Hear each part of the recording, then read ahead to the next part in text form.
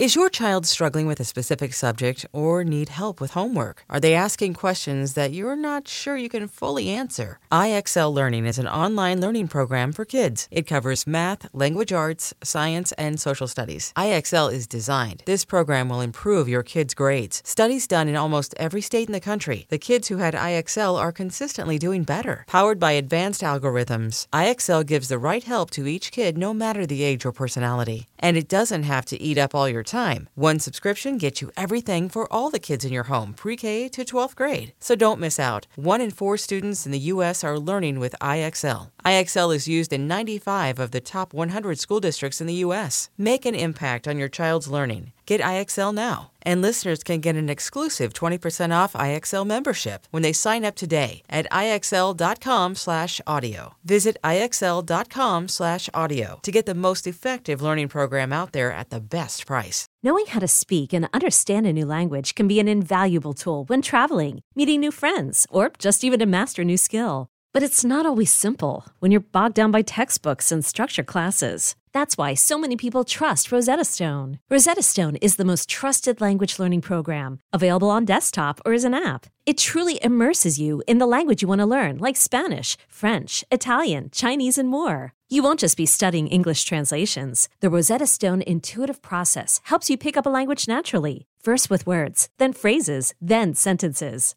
Don't put off learning that language. There's no better time than right now to get started. For a very limited time, listeners can get Rosetta Stone's lifetime membership for 50% off. Visit rosettastone.com/rs10. That's 50% off unlimited access to 25 language courses for the rest of your life. Redeem your 50% off at rosettastone.com/rs10 today. Welcome to Unhappy Hour, the show where we bitch about all the things we love to hate every single week. I'm your host, Matt Belisai. I'm here in my home studio recording far, far away from my producer, Barry Finkel. Hi, Barry. Hi, Matt. How's your week going? Oh, it's great. I'm trying this thing where I wake up at 6:30 in the morning. I'm trying to get up earlier and earlier. To what end? Until you never fall asleep? Yeah, until I trick my body into being awake at all times.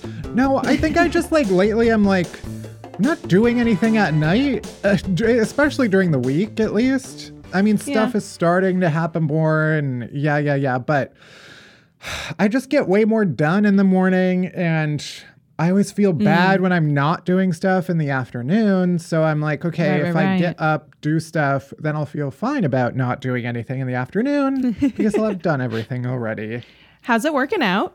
I mean, I'm doing it. Wow. But the problem is I'm fucking tired. I don't know if you know this, but when you wake up earlier and don't go to bed any earlier, it doesn't equal more sleep at all. It's cruel. So now, absolutely cruel. I've successfully woken up earlier. Now I need to successfully try going to bed earlier, which turns out maybe just as hard as waking up earlier. It's not easy. How's your week? Godspeed. You know, it's fine. I'm pretty sure I'm re-addicted to caffeine, which I spent a long time trying to wean off. But, here we are, getting a little zipped in the morning and very sleepy in the afternoon. Honestly, same. I mean, not in the least because of everything I just said, but yeah. I'm back on drinking a full pot of coffee in the morning and then getting Starbucks in the afternoon. So... Anyway, we're both doing great. We're caffeinated. I am at least. So on with today's episode. What's coming up? We're going to kick things off as always with Worst Things First, where I chat about the stupidest, the most ridiculous worst news of the week. After that, we're diving deep into your rants. It's a rant hotline week. We got some good ones. And finally, we've got Emmy-nominated actress Poonam Patel on the pod. You know and love her as Kim from Special on Netflix. We rant about classic American cuisine, people who wear shoes in the house, and of course, we talk about the second season of Special. I love it. So let's get into it. Let's do it. Let's start the show.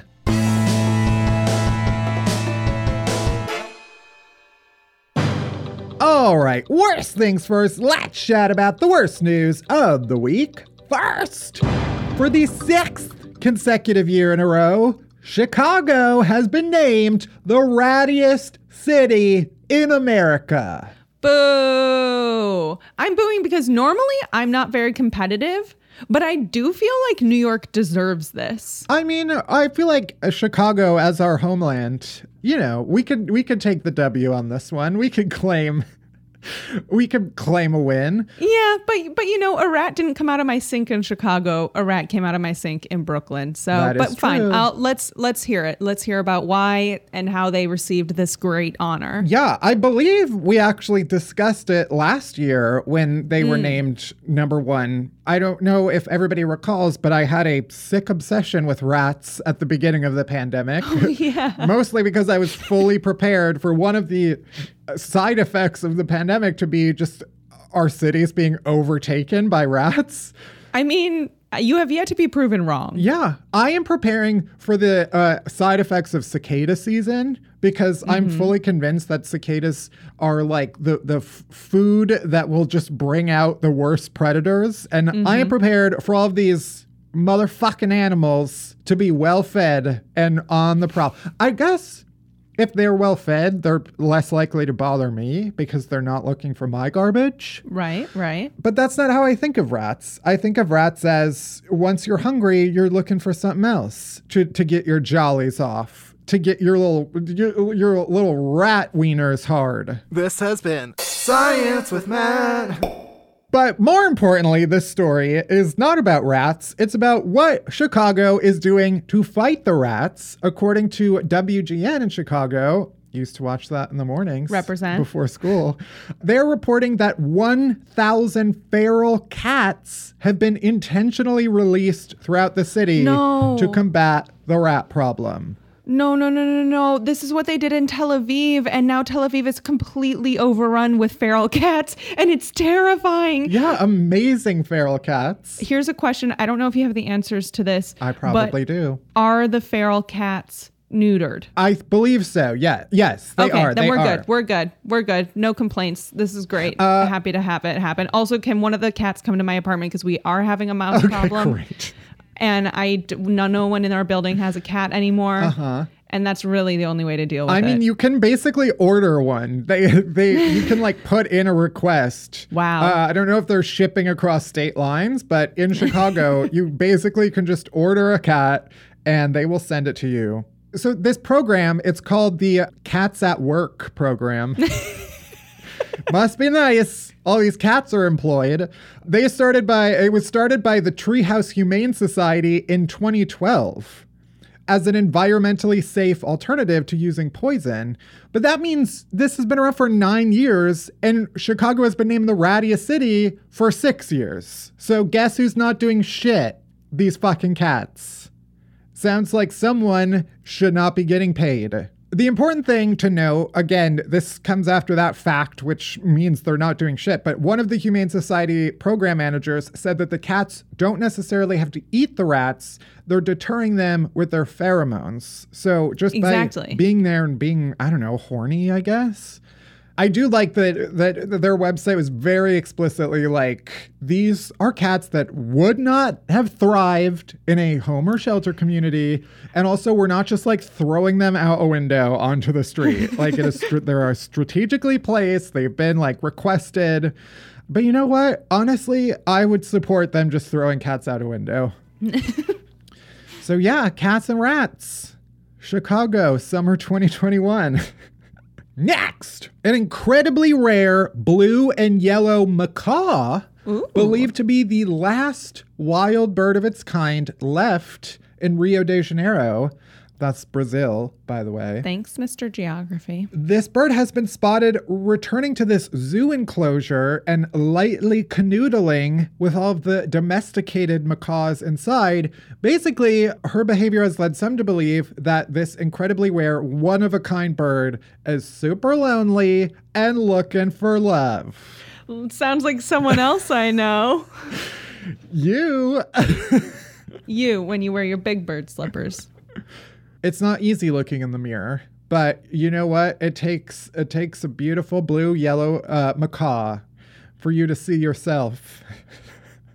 and how desperate you've become. So basically, this bird named Juliet, get it? Wow. Like the Real teenage original. girl who died. They lived to be about 35 years old. And according to this article, Juliet is no spring chicken.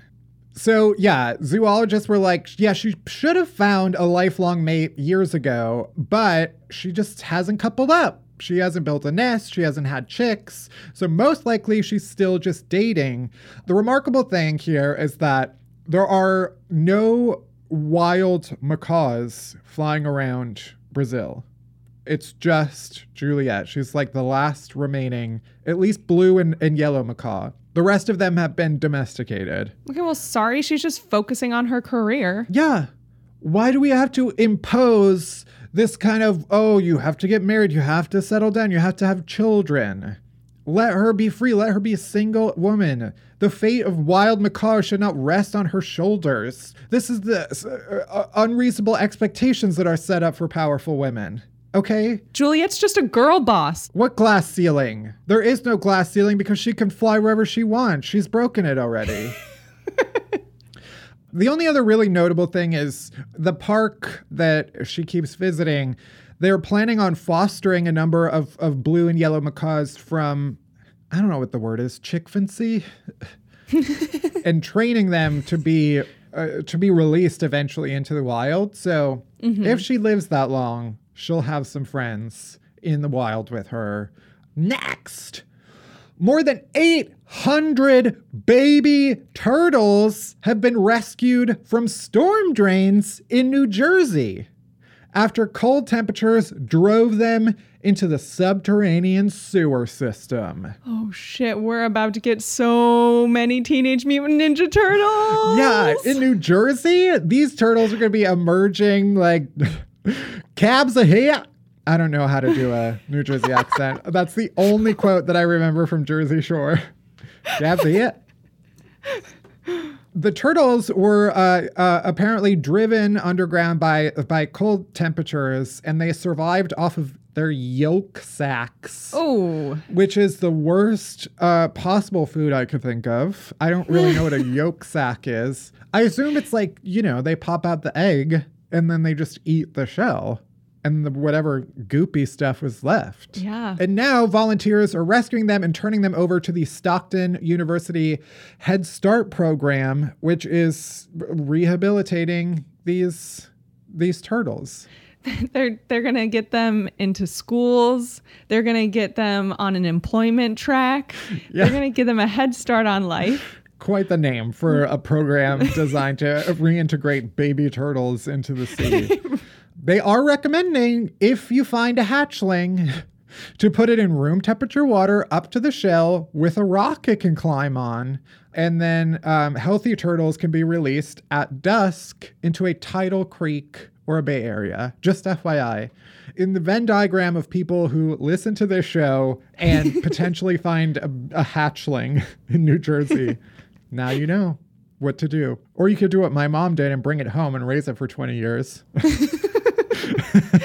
R.I.P. Corn Pop. And finally, one of the best stories of late, a 28-year-old woman in Florida. Only in Florida. Posed as a high school student in an apparent attempt to promote her Instagram page. And you know what? It sounds like it worked. Shiro. Yeah, this woman is fully arrested. She is now facing charges of burglary, interfering with school functions, and resisting arrest without violence, according to records. This took place in the Miami area. This woman showed up to this high school and started handing out pamphlets with her Instagram account printed on it after sneaking onto campus around 8:30 in the morning. She had a black backpack and carried a skateboard as she walked through the hallways. Okay, literally Steve Buscemi in 30 Rock. Literally, yeah, how do you do my fellow teens? Is that it? Or my fellow youths? I don't understand. A 28-year-old woman clearly has thought enough about this plot to put this much energy into it. And her picture of a teen is backpack and skateboard. I mean, also I can say I'm not, I mean, obviously I'm not a teen, so I don't know how teens think. Although, no, I take that back. Obviously I'm not a teen, but I do know how teens think because I do think like a teen. And whenever I go on walks, there's this one part around Brooklyn where all the skateboarders hang out. And that is when my anxiety is highest. That's when my adrenaline pumps the hardest. I'm horrified of them. I always feel like they're challenging me. Like they're seeing how close they can get to me to like scare me. Yeah, because they probably are. Yeah. I feel like I'm like another walking kind of obstacle that they get to play their little skateboard tricks off of. Anyway, a school security tracked her down as she was wandering the hallways, and she told investigators she was looking for the registration office. And so they just let her go to the registration's office, except she didn't enter it and just kept walking through the hallways. I love the idea that like school security found this woman, was like, oh, you don't belong here, but oh, you're just looking for the registration office. Okay, it's right that way. Go ahead. And then they just let her go back unaccompanied. And then she kept walking around talking to students. And then they tried to catch up with her again. Then she started running. And then finally they notified the office there was a security threat, and they tracked her down and told her to stop and arrested her. Oh yeah, authorities tracked her down through her Instagram page and arrested her later in the day. She really set herself up there. Yeah. You know what I love to do when I'm committing a crime? Bring pamphlets with my Instagram handle on it. Document every moment. Yeah, I mean, I guess, they don't teach you that in school, in going viral school, of how to get more followers. But as someone who has given a Skillshare class on how to create content for the internet, I can tell you from personal experience, the best way: print a pamphlet, pretend to be a teen, go to your local high school, distribute those pamphlets, carry a skateboard, don't get arrested. There you have it. Anyway, that's it for this week's Worst Things First. As always, if you want to hear and see even more amazing, incredible stories that were brutally cut for time from this week's episode, you can head to my Patreon, patreon.com/MattPelosi. Guess what? It's just like $5 a month, and you get all of these bonus stories. Next, we're diving deep into your rants. Time for the Rant Hotline. Deep dive, deep dive, deep dive, deep dive, deep dive.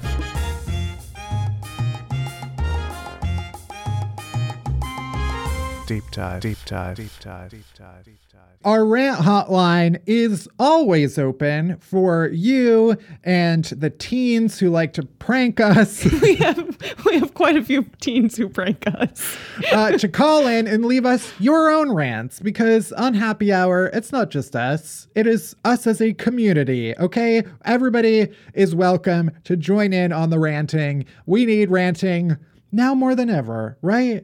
And so as we do every so often, we're dipping into the rant hotline and playing some of our favorites and commiserating with you. So let's hear it. Here's our first ranter of the day. You've reached the voicemail box of Unhappy Hour, the show where we bitch about all the things we love to hate. So why don't you leave us your rant after the beep? Hi, guys. Since it's Mother's Day, I wanted to rant about my mother-in-law's fucking Beanie Baby collection. She's like one of those people that literally thinks she's still gonna make a fortune off of her fucking Beanie Babies. And like specifically her most prized Beanie Baby is this Princess Diana Beanie Baby thing. And she swears she purchased it even before she died. And so in her mind, like, that makes it even more expensive. And I'm like, what proof do you have that you bought that before then? Because she doesn't have the receipt saying she bought this stupid Beanie Baby before she died. No. And that's what I have to say. it drives me up the wall. What a beautiful rant. I love that. Yeah. If you need someone to convince your mother-in-law that she is wrong, you can play this for her. Listen up, mother-in-law. You did not purchase the Princess Diana Beanie Baby before Princess Diana died. Okay? I'm a Beanie Baby expert. I also hail from a Beanie Baby collecting family. My mother still has her Princess Diana Beanie Baby in a glass case somewhere in our house, as does my grandma. I'm pretty sure my grandma's entire bedroom that we are like not allowed to go in it just has shelves around all of the walls with Beanie Babies on it. Oh God. Yeah, I probably have said before that my grandparents used to get all of us Beanie Babies like crazy. It was like you would have surgery and someone like you'd get a Beanie Baby as like that was like the thing. They were huge in hospital gift shops. Right. That's true. That's where they were. Gift shops was where they were big in. So obviously the hospital. But the point is, famously, that Beanie Baby, the Princess Diana Beanie Baby, was in memorial. Yeah. It was an in memoriam Beanie Baby. It came out 2 months after she died. So unless your mom was a time traveler or some sort of witch, not possible. Yeah. What did they call it? It had a special name, too. It had a white rose on it, first of all. Yeah. Yeah. According to Wikipedia, also, she died on August 31st, 1997. The bear was released in October 1997. And all of the proceeds, according to the founder of Beanie Babies, would be donated to the Diana Princess of Wales Memorial Fund. So basically, if your mother-in-law bought it before she died, as she claims, guess what? She stole from the Princess Diana of Wales Memorial Fund. Rub that in her face. I do love that this is a rant about your mother-in-law, though. That makes it perfect. Next. Okay, Matt. This is overdue, but I just had to sit down and do it. Fuck Harry Potter. All right. I know this is one of those what's something popular that everyone loves that you hate, but fuck Harry Potter, man. Like these books are so fucking overrated, and I know BuzzFeed alumni, their foundation is built on thousands of listicles that are like, 23 reasons Hufflepuff eat ass on the second date. But I mean, what the fuck is up with this fucking series? So Harry is a legacy fail son who fails upwards through the help of his friends. Like, if this fucker went to Yale, he would have been part of Skull and Bones and like a Bush legacy son. What the fuck? True. Keep your mind of the fucking Weasleys, Harry. Fuck you. And then the culture. This series created a bunch of blue chick dipshits on Twitter who only relationship to the world they inhabit is how it relates to these fucking books. Like, if I see another tweet about, I'm having such a Gryffindor door, it's like, no, you aren't. Read another fucking book. Fuck these fucking books, man. I'm so, god damn it. Hey, Barry. Hi. Okay, first of all, a Hufflepuff would never eat ass on the second date, okay? For a Hufflepuff, that's like a 5th or 6th date tops. But no, I tend to agree. And I will also add, in my defense, because he is absolutely right, a like core pillar of BuzzFeed early days was just Harry Potter content. And one of my best friends was like the like leader of that Harry Potter BuzzFeed content movement. I don't think I ever wrote a Harry Potter article. Sure, defend yourself. Actually, you know what? I did. And it was, there was this one project that we did once that was like, what if BuzzFeed existed during different time periods? Mm-hmm. And we wrote a bunch of like fake articles about like, what if BuzzFeed existed in like 1990 or 2000? And I wrote a joke one that was like, the new book that's turning all of our kids into like Wiccans, basically, like Satanists. Which was like a very real phenomenon, or an alleged phenomenon. I remember my boss was like, this is too mean.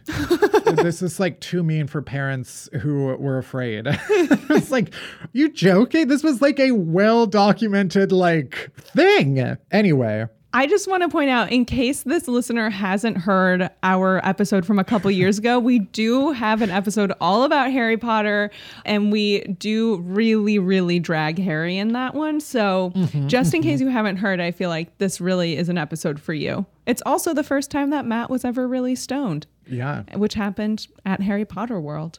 That was the beginning of the end. Exactly. That was the last time I had all of my brain cells.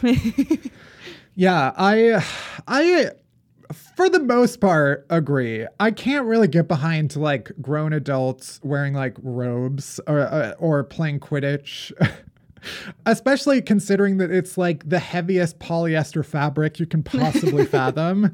You're basically wearing like felt around a football field, which is not a great idea. I do sometimes. I will be contrarian to the contrarian here, which is I understand when people are like, please, for God's sake, read another fucking book and stop relating everything. I think the big thing was like around the election, it was like, oh, this is Voldemort. Right. And a part of me, it's like, I don't know, one of the functions of stories in culture is to give people like a framework with which to see the world. Wow. If I really wanted to be deep and philosophical about it. Okay, I read one book about a hero with 1,000 faces and all stories are the same, and it's because it springs from our unconscious, and that's how our human mind thinks and processes our lives in the world. But yes, I get it. I wish people would expand their horizons. And also, like, J.K. Rowling is canceled now, so... And finally... Hey guys, I just had to call and rant about something that happened to me that I cannot get out of my brain, and so I'm hoping by telling the world, because you know the world listens to your guys' podcast, something needs to be done about telling old people to label their sex toys before they die so that their nieces and nephews don't find them when they clean out their house during the estate process. My 70-year-old aunt passed away, and I'm a full-ass adult. I cannot handle it. Yeah, I opened her nightstand. There was a tip of something. So I covered it up, and I just basically dumped out the whole drawer. I have no idea what was in there. I didn't look. I had to dump it in the garbage, and I probably threw away maybe some money, maybe some diamond earrings. Who knows? But guess what? I don't care, because I could not stand what could possibly be in there. And I had to dump it out. And it was all because she didn't like label a box that just said, don't fucking go in here. You don't want to see this. So I just need to call my counselor. So thanks for hearing me out. And I know that I really hope that people tell their loved ones to just hide that shit. What an important PSA. Honestly, I know they explain that as, you know, a message for old people in particular. This is a message for everybody. Okay, because it doesn't matter. I have thought about this exact thing. Part of it is just like, okay, if I die, do I really care what somebody finds in my wake? No. Also, like, I understand the one impulse of throwing this into the garbage, but think about the potential for family heirloom there. You know what I mean? Just sex positive family heirloom. I could not think of anything more horrific than really exploring that thought. So I'm just going to put that to rest. The point is, this is a great message for everybody is get a shoebox, put a big old label on it, and keep all of your extra belongings right in there and say, do not open, throw away immediately upon my death. Better yet, get a lockbox with a key. There you go.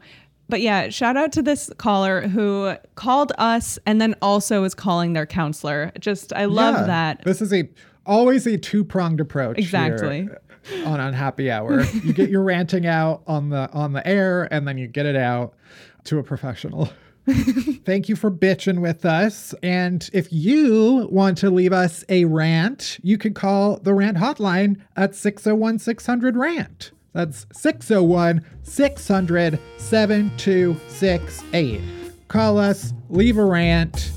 And that's it for this week's Deep Dive. So next, we got Poonam Patel on the pod right after this commercial break.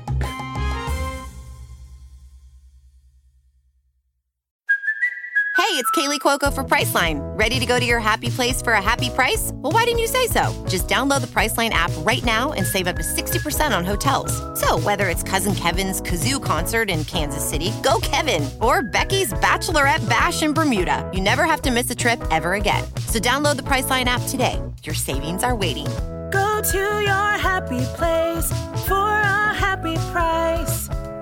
Go to your happy price, Priceline. This episode is brought to you by Shopify. Whether you're selling a little or a lot, Shopify helps you do your thing, however you cha-ching. From the launch your online shop stage, all the way to the we just hit 1 million orders stage. No matter what stage you're in, Shopify's there to help you grow. Sign up for a $1 per month trial period at shopify.com/special offer, all lowercase. That's shopify.com/special offer. All right. My guest complainer today is Poonam Patel. You've seen her on Space Force, Kevin from Work, Alone Together, and now Special on Netflix, which is launching its second season. Welcome to the show. Thank you. Thank you for having me. I love your purple background. Thank you. It's almost like I feel like I set this up too well, so it doesn't even... It would look better if it was a fake background, I think. No, I'm glad you touched... If it was like a green screen. Well, I'm glad you touched it because I was wondering if it was real or not. It is sadly real. I put time and energy and money into purchasing a purple curtain and hanging it up. I love it. So it reminds me of that scene from Wedding Singer with John Lovitz. Uh-huh. When he's losing his mind. He pulls the curtain. Yep. That's what, if an interview ever goes horribly, I can just kind of recede back into the curtain. Mm-hmm. Yeah. Even though there's just a blank wall behind it. It's fine. Well, welcome to the show. We like to start off by asking, what is one thing you hate that everybody else loves? One thing that I hate that everyone in this country loves is classic American cuisine. Okay. I didn't.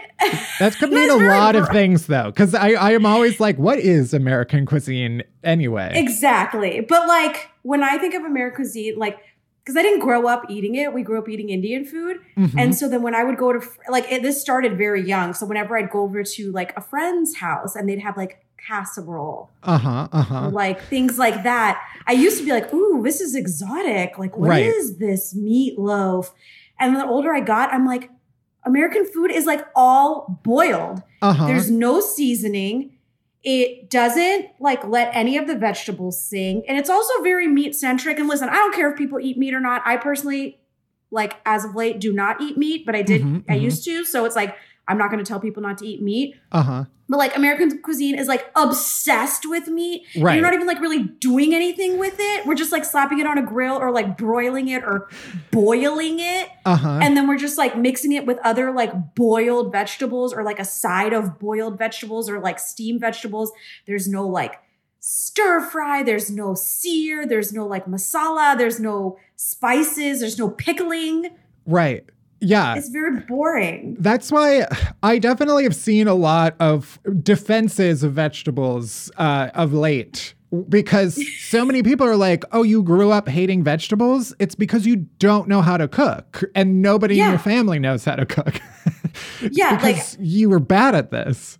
Exactly. People are I hate eggplant. I hate okra. I'm well, that's because you didn't have my mom who was fucking making bomb ass okra and crisping it and stuffing eggplant with spice mixtures and roasting it. You had boring ass shit. Yeah. American cuisine also really kills me too, because it's whenever you think of Michelin starred restaurants and just the culinary scene in general, especially in this country. Yes, a lot of it I know is derived from French cuisine and sauces and we get it. It's very complex. But it's just why is this the food that's constantly being rewarded?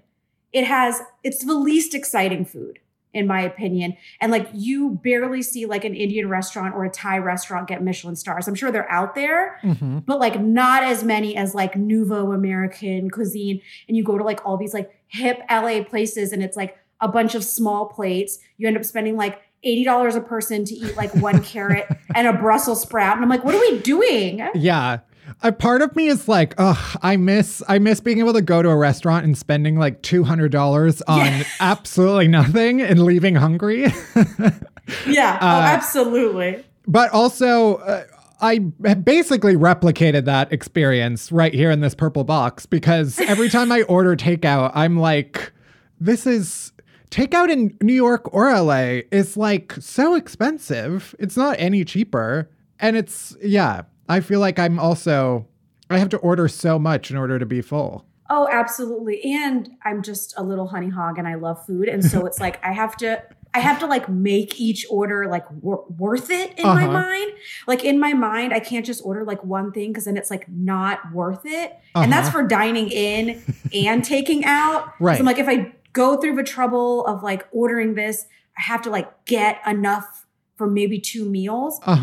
But now with delivery, it's like they think I live alone. They think I'm ordering for like 4 or 5 people because they include like 4 or 5 utensil sets in there. Same. And so I've been trying to like pick up more often because, you know, like all the delivery apps and we're hearing like all that stuff. But for a while I was like, I'm not leaving my house to get delivery. And I would like literally come to the door and it'd be like, okay, guys, food's here. Mom, food's here. Tell Nana to set the table. Yeah, full parade. No one fucking cares. The delivery guy does not give a shit. He's giving me like 2 bags of food. He sees it's just me. He knows I'm lying. You don't care. But I like felt I had to put on this like charade to justify why I ordered this much food. But I've really gotten over it at this point because I'm like, I just love it. Yeah, I was talking with someone on a dating app. Already a mistake. Yeah, all right, brag. Right, I had one conversation, and he was saying that he was his form of exercise was going and picking up the food that he would order. Like that was his daily walk. Was like he would justify ordering out because he would go and pick it up. And it wasn't until then that I was like, oh, right, that's an option. Like you can go on these places and order it and then say that you'll go and get it yourself. I'm just like, no. If I'm getting it taking out, like they should bring it to me. Absolutely. And it depends on the weather and the day and how you're feeling emotionally. So I think a good, healthy combo of all is fine. I also have this thing where like, now that like things are opening up a little bit in LA, I like, you know, got vaccinated. And so I went to like a patio for the first time. It was like very spread out. It was very safe. But we ordered fries and I was like, I haven't had fresh, hot fries in like a year, which like boo-hoo, who cares? But I just like didn't realize it because we're getting takeout all the time. So that's another thing that's been motivating me to pick up because I've been doing a lot of car eating where I either eat in the car or take it to the trunk. Right. And eat it hot. Like I at least if I like get a pizza, I at least have to have like one slice as soon as I get in the car. And then later I'll come home, heat it up, whatever. Right. But like you want it hot and fresh. We forgot what like hot, fresh food tastes like unless you're cooking it yourself. Yeah, I do miss that kind of like the communal bowl of, which was already disgusting. But now that I also have like, you know, got my second shot, I'm waiting for it to fully percolate inside of me. Yeah. But like, we're licking all of the fries in front of everybody and sharing them. How is this is going to sound like an intensely personal question. So, but I'm just projecting my own life, which is as someone who also lives by myself and orders a lot of takeout, is your couch also covered in food stains? It is not. Okay, yet. Well, fine. But that's because I live like a slob. No. That's because I have a food quilt. Oh, like okay. I have this that's where I was going with this. I have an old quilt that I put down, or I put it on the coffee table and sit on the floor, and so my chin can be directly above my plate. Genius. That's the only reason. What I needed to hear. Yeah. Because I was like, even when I'm using utensils, because I've eaten 100% of my meals in the last year, like on my couch. Yeah. Let's just say that it is not in mint condition. It is not resellable. This is going into the burn it pile when I move next. Honestly, couches are made to be used. Yeah. You know, like you have to live. Not as like a plate though, which is my problem. You're putting the pizza directly onto the couch cushion.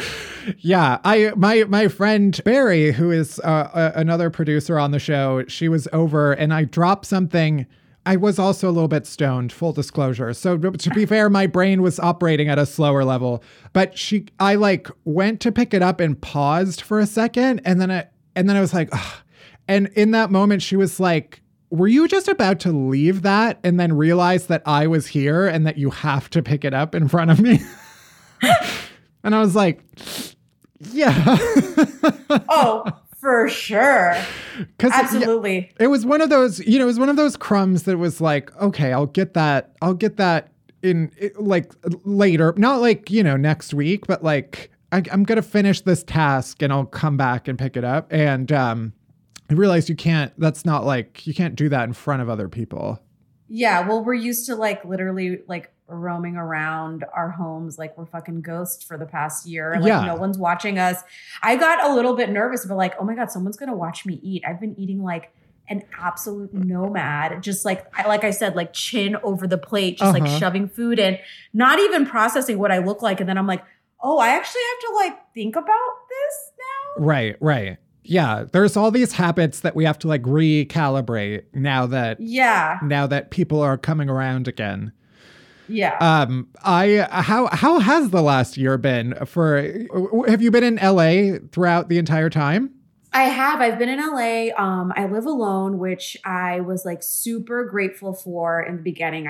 I really can't complain because I've been really fortunate where I haven't had to work. I've been able to live in a place that I really love and enjoy. I have like a little outdoor space. I live in a place like California where it's like nice weather, so I could still go on like walks and things. Right. So comparatively, it's been not difficult for me in that sense. But I think, like everyone, I think it took its toll. Probably like in the beginning, even Ryan, who's on special with me, was like, what the hell? You sound like you're thriving. Because I was like in my little workout routine and I was like cooking and spending time in the sun and taking naps on my porch. And I was like, this is great. I'm reading all these books.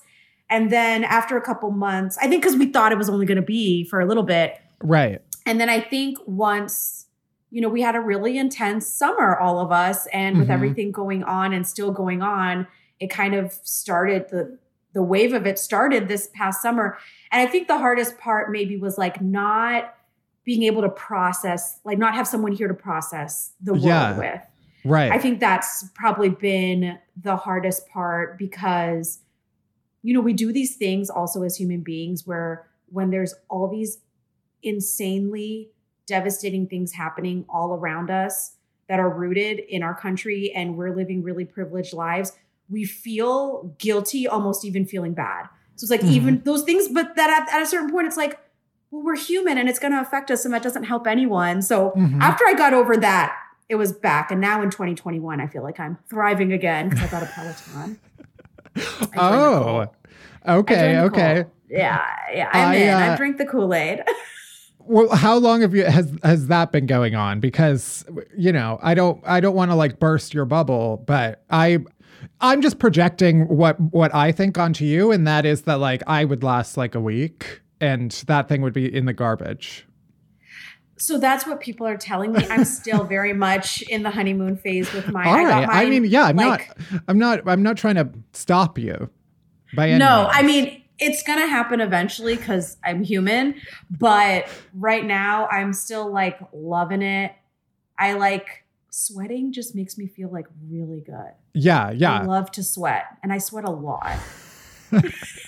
I mean, you know, people who are just hearing us or can't see our Zoom screens. I am perspiring already, and that is, you know, I like to set the mood by like cranking up the heat in the room that I record in, just so that I can regale you with my shiny forehead. But I'm a big sweater, and for a long time that was like an impediment to working out, because I was like, no, why would I want to have this feeling? I already have it involuntarily. Why would I want to voluntarily seek it out? And then you kind of get used to it, and it's fine. I love, well, that's why we both have such nice skin.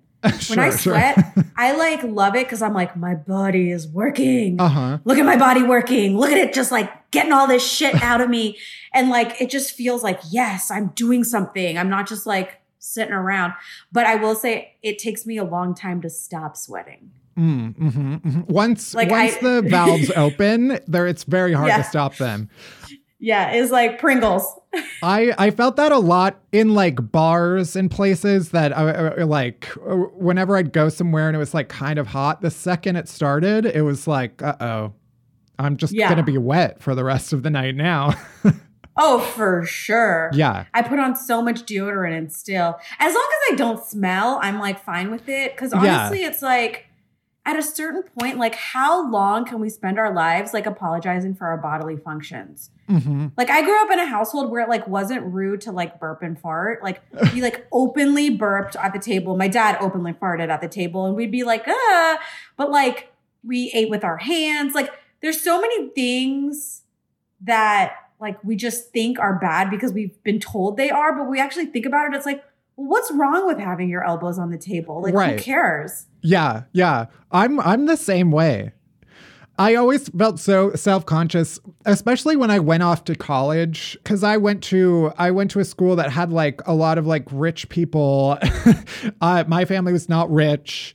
It was a weird transition. Like a friend's family would take us out for dinner, and I'd be like, oh, you guys, it is rude to put my elbows on this table. I had no idea. Yeah. I learned the hard way. Oh, I would get so nervous. Like, you know, again, going back to like eating at a friend's house growing up.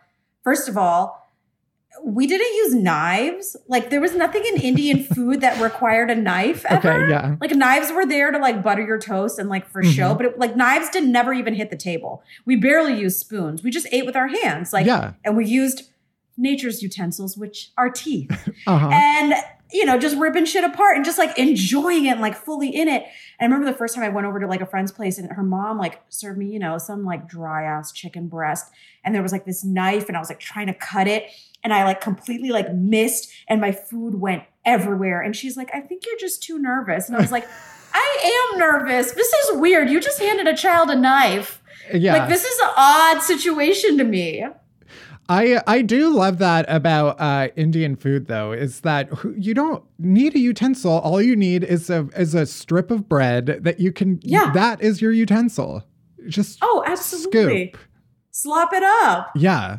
Well, before because I know you had some other items on your list of things that you hate. Yes. But I want to ask about the show first before we get into all of that. Yes. Yeah. So tell me about your character for people who don't know. Yeah, so Special is a show on Netflix. Season 1 came out, almost 2 years ago, which feels like insane. And it was a quarter-hour series created by Ryan O'Connell. He had written a memoir about his life. He's gay. He has cerebral palsy. And the show is basically about his life in particular, but really just about like growing up and becoming an adult and all the things that we universally experience. And my character, Kim, is his coworker and best friend. And she's an extremely like body positive, boss ass bitch. Kim is like his guide through season 1 and kind of helps him navigate adulthood. And in season 1, you see a little bit of her cracks that she's in credit card debt because she's been like trying to keep up appearances. And you really touch on it. And so for season 2, Ryan really fought hard for half-hour episodes because he really wanted to dive into Kim's story because he just like loves the character so much. So in season 2, she gets like put through it, but you get to just learn more about her as an Indian American woman, a curvy woman, a woman in the workforce, in a male dominated workforce. And she's just extremely flawed. And what I love about playing her is that Like it kind of shows you that like as a human being, like sometimes we think we just have to be like one thing. And so we think like, oh, I feel confident today. But if I feel like insecure tomorrow, that means I'm not confident. And I feel like through Kim, you can see that like you can be both. And it's like you can have moments of both where all of these things exist inside of us. And some days maybe the insecure parts come up more. And some days maybe the confident part comes up more. But that doesn't mean you're just insecure or you're just confident. And you get to see that with her where she's really, really strong, but you see her struggle really hard with a lot of things involving self-sabotage, low self-worth, kind of like mismanagement of her own life. And you get to kind of see a bit about her background and her family, where she came from, and kind of understand why she is the way she is. But overall, I think watching her just will make people feel good about themselves. And that's probably like the best part about it. Yeah, I do. I love the show. I haven't finished season 2, but I got the preview and I'm working my way through. Yeah, it's nice that it's, you know, sometimes you hear that it makes people feel good about themselves, and they're referring to it like, oh, because you're not at least you're not this person. Oh, yeah. And I feel No, I mean the other way. Right, yeah. Exactly. That's what I love, is that it's like, you know, you're able to see that someone could be all of these things in one, and not, you don't have to just be the mess. You could be the confident person one day and, you know, go back and forth, and people are nuanced, it turns out. Yeah. Turns out we're layered and we're only human. And you can get that all in a half-hour show. You do. You get it all. Okay, so you have a list of things that we could go through, because I love a good list of things that someone hates. Yeah.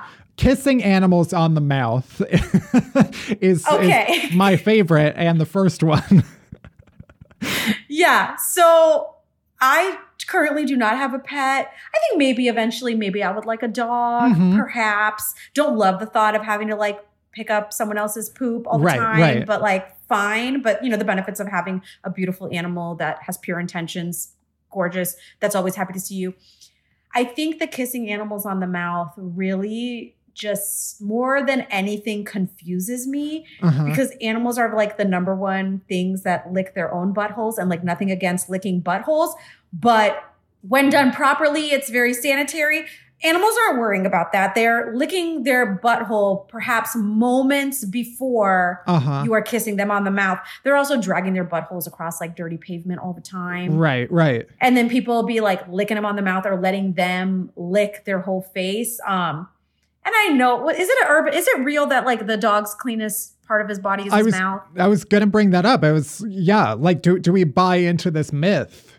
I feel like it is actually true, but it's one of those things that it's like, that just doesn't, you know, vibe with my fantasies. So we're going to reject that information. And I don't, like, maybe at times it is, but it has to be circumstantial. I don't think that can be like all the time the dog's mouth is the cleanest. You're telling me the dog's like ear is dirtier than the dog's mouth that just put its mouth into shit. Like, I just don't believe it. And also maybe the inside of the mouth, but like the lips and everything are touching you. Yeah.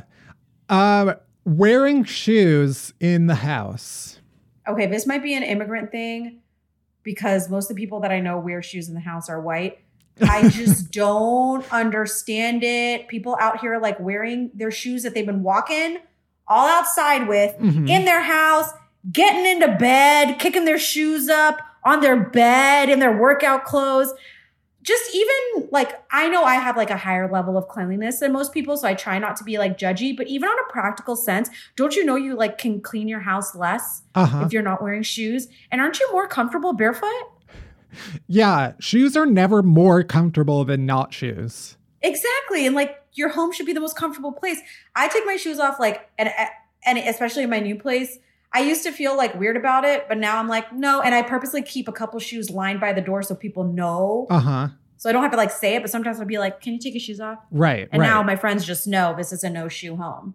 Mine is also, I've never been a shoes in-house person. Yeah. But I do forget sometimes when I'm going over somewhere or someone comes over that's like, I think it's because it's so second nature that I'm just, I don't even think about the transition. It's just like, yeah, my shoes come off. Oh, for sure. I mean, like, to the point where when we were going to the like Emmys, it was like very exciting. It was my first time. I was like, oh my God, I can't believe we're even here.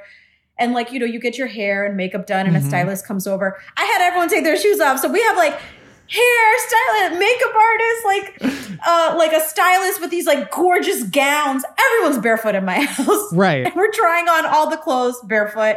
I'm getting my hair and makeup done barefoot. I'm not putting those shoes on till I leave the house. That I will say is my one exception, is that whenever I'm like going somewhere and I have like a fresh pair of shoes, fresh from the package, Sure.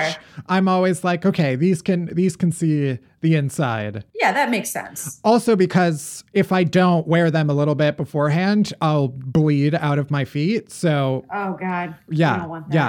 We don't want that. It's been a while since that's happened. So we'll get back to that life at some point. But for now, my feet have survived.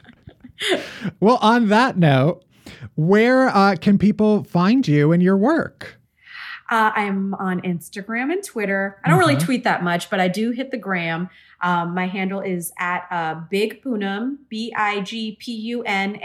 I do get tagged as Big Pun, the late rapper, a lot, which is weird because my profile picture is like my glamour shot from when I was 12. And so I'm like, what do you get? What's happening here? But yeah, and then Special will be airing on Netflix May 20th. Amazing. Well, I hope everybody goes and watches it. They can watch the first season now, so they're ready. And thank you so much. This was so much fun. Thank you. I had a blast.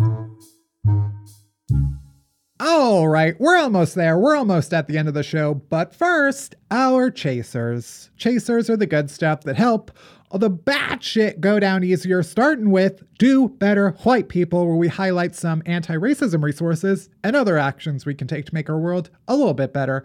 Barry, what are we highlighting this week? This one's for New Yorkers, which is just a reminder that there's a very big mayoral race happening in 2021 and primaries are happening June 22nd. So I just wanted to, remind the New Yorkers out there that it's important to vote in all of your local elections. Make sure you request an absentee ballot or vote early if you can't make it the day of. Make sure you know who's on the ballot. If you don't know who you're voting for, Gothamist has a lengthy guide to help, which we'll include in our show notes. Also, check and see if in your voting district there are council people you're supposed to be voting for. Make sure you're informed. And while we at Unhappy Hour aren't necessarily endorsing anyone, I think it's safe to say that we are not endorsing voting for Andrew Yang. So just keep that in mind. And make sure that if you aren't in New York, check and see if you got a local election coming up. Make sure you stay involved. Awesome. Let's get into the TV we're watching this week. What are you watching? I finished Rutherford Falls, which was a joy.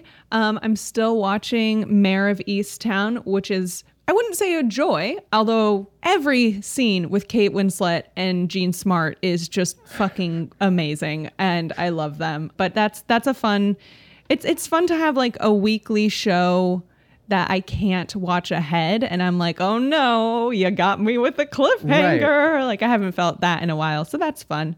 And I'm excited to start the third season of Shrill, which just came out, but I haven't started it yet. What are you watching this week? Yeah, a lot of the same. Rutherford Falls, Shrill, I need to start from the beginning. Oh my gosh. Yeah, but also I got to watch ahead of time the current season or the newest season of Special, which was the show that our guest was on. It comes out May 20th. Famously 3 days before my birthday. Oh, God. That's actually how they market it. They said Special's coming out May 20th. Sure. I mean, it's 3 a days very before important Barry show Finkel's birthday. about like, a gay man with disability living his best life. But of course, let's make this about Barry. Center me, please. Yeah, I really loved the first season of Special. And I actually forgot until Poonam said during our interview that the first season was only like 15-minute episodes. It was really quick. And this season, they're all half-hour episodes. Oh, cool. So her character gets a much more of a storyline. And it's just like a nice, heartwarming show. What's your non-TV chaser? My non-TV chaser is that I got my first mani-pedi since December 2019. What? I'm not like a huge mani-pedi person anyway. Meaning I don't do it on the reg, but I'm fully vaxxed, and I was like, this is going to be a nice little treat. And I'm very happy to report that my manicurist was amazing. She was hilarious, and she had tattoos in one of the same places that I have tattoos, which is like, what do you call this part of your arm? It's like, I guess your forearm, but like close to your elbow crease. I don't know. That's the part that always hurts on mine. Oh, okay.